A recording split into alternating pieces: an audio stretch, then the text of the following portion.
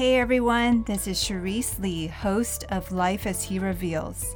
Season 1 is about to wrap, but before it does, we'll be releasing highlights of each episode for further reflection and to also recap the season. I'll be hosting a bonus upcoming Q&A podcast and would love to get your questions on any of our episodes or a question you have for me about this podcast. Send your questions to Cherise at lifeashereveals.com. That's SHERISE at lifeashereveals.com. And now, here are highlights from episode 4, Discerning. When somebody's like caught in indecision and they're not really expressing how they're feeling about it, it might be that there's just like too much other emotion or other things bottled up in there, and that not ability to make a decision could just be God's grace of, hey, spend this time in the season instead, getting to know yourself better, getting to spend time healing from past hurts, unpacking all of that, so that when it's out there and when God's been able to heal it and take care of it, that you are able to move forward much, much more free. Mm-hmm. And in some ways, I feel like 2020, I know people say like, oh, 2020 is like the worst year ever. It could be this incredible gift God has given us all. Like that he, first of all, got our attention in this really huge way. And then he gave us maybe a little bit more time because we're shelter in place or quarantine or just need to, social distance from people. It could be this incredible gift that he got our attention, and all the yucky things that we feel are also the things that he wants us just to like really think about and look at and give to him and confess if they're sin, or let him heal if they're just hurts that need to be healed. I kind of like to think about this time back in when our early part of our marriage, like we actually were looking at wedding rings together, right? Mm-hmm. And of course, neither of us knew anything about rings. None of us are in the business, and neither of us wears rings. But when we first looked at diamond rings and all that stuff, there was so much to learn, right? There's all these V's and things that you're supposed to look into, all these numbers. And I think of how once you understand that system, you know what to look for. So I feel the same with God, where if you know the character he is, if you know who he is, then you're going to know what he desires. And so it's like that. I mean, now I have no inkling still of how to shop for a ring, because I haven't done it since then, 25 years. But reading God's word, I still use that, and every single day that I do it brings me closer to understanding, the next crisis or the next dilemma or hard decision I make. Okay, well, which way would God lean?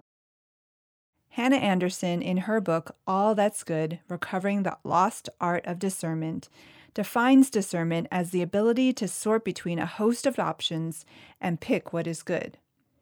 The problem is, for us as followers of Jesus Christ, we know that we're flawed, and when left on our own, we lack discernment. There isn't a right or wrong, A lot of decisions are big, but there's not a right or wrong to it. For example, when we bought our house, was it right to buy the house we have right now? If we had bought the other houses we had considered, would it have been wrong?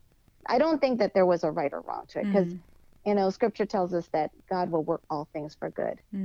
So that's one thing that I would say to them, that you don't have to make every decision bigger than it needs to be, but that the decisions that you have in front of you, you are given the set of circumstances or the information that you know at that time. If you've done your homework, you'll look into the options and you've weighed your options. Maybe you've come up with your pros and cons. You only can make the best decision that you can at that time, right? So that's what you can do. That's the best you can do. And that's what God asks us to do. He's given us what talent we have or what gift we have. And we can only do what we're given, what abilities we're given. So, don't be afraid to make the choice. Make it, and go with all the efforts and the abilities that God's given you. And if God thinks otherwise, he will still turn it for good, right? I think ultimately many times people actually know what a correct decision might be if there's a moral or immoral aspect to it, but they're just afraid to, maybe for possible failure. And that's very normal. But I think even if it isn't the best choice, that God will turn it for good. Discerning can seem like such an abstract thing, but let's talk about how we can both develop and exercise it. First, I go back to what Liz said at the beginning of her interview, that spiritual desire plays a significant role in us caring to exercise discernment. And it's true that in my flesh, I'm not naturally bent towards this desire. I need the Holy Spirit to help me with this. And if you, like me, struggle in this, we pray and ask God to teach us to want. Practicing spiritual discipline in praying and reading scripture help to form this spiritual desire. Michelle also put it simply that discernment is cultivated by day-to-day walking with the Lord and recognizing the voices that we're really relying on instead of God. A good question to ask is whether or not our filters for discerning are truly biblical. The more we know him, the more we know his character and the falsehood of other values and beliefs. Also, let's not forget that we can ask God for wisdom if we lack it. Second, we can demystify the act of discerning by seeking wise counsel in the community of other Christians. Liz mentioned finding a mentor, or even in her case, as a mom to her children, she herself is modeling and teaching them how to discern and act in faith. Titus 2 talks about how the whole point of intergenerational relationships between older men and older women and younger women in the teaching of very practical ways of honoring God in those roles and responsibilities is that we live self-controlled, upright, godly lives until Jesus returns. Perhaps also, as Michelle noted, that there's more work spiritually that God is doing in revealing our brokenness, in unpacking what's holding us back in our decision-making or ability to fully trust God. And we perhaps can't fully know that without good counsel. Something I didn't think about before that Michelle hit on is that the act of discerning is also a part of healing, maturing, and sanctifying us. So it's not just about making a single decision point, but it's an act of spiritual formation. And we need other people in the community of other believers to help us to see what those things are. Finally, when we're making a decision, we need to acknowledge that all of us are made differently in how we decide. So whether you're the S type who's sensing on the Myers-Briggs type indicator and has to make lists and come to a decision by weighing the facts, or you're like me and you're the N intuitive type who goes with her gut, we all still need to make a plan and then proceed ahead in faith.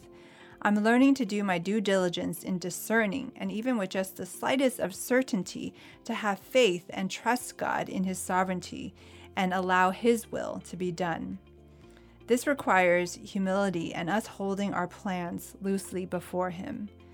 Michelle also reminded us that God is in the business of restoring things in Jesus, and his greater story is towards an eternity that's perfect. All will be good one day, but until then, I must discern what's good in a fallen and broken world. Thanks for listening to the Life as He Reveals podcast. For more episodes, please go to Apple Podcasts, Spotify, or you can find me on my website, lifeashereveals.com. Remember to also email me your questions on this episode or any of our episodes from Season 1 to Cherise at lifeashereveals.com. That's SHERISE at lifeashereveals.com.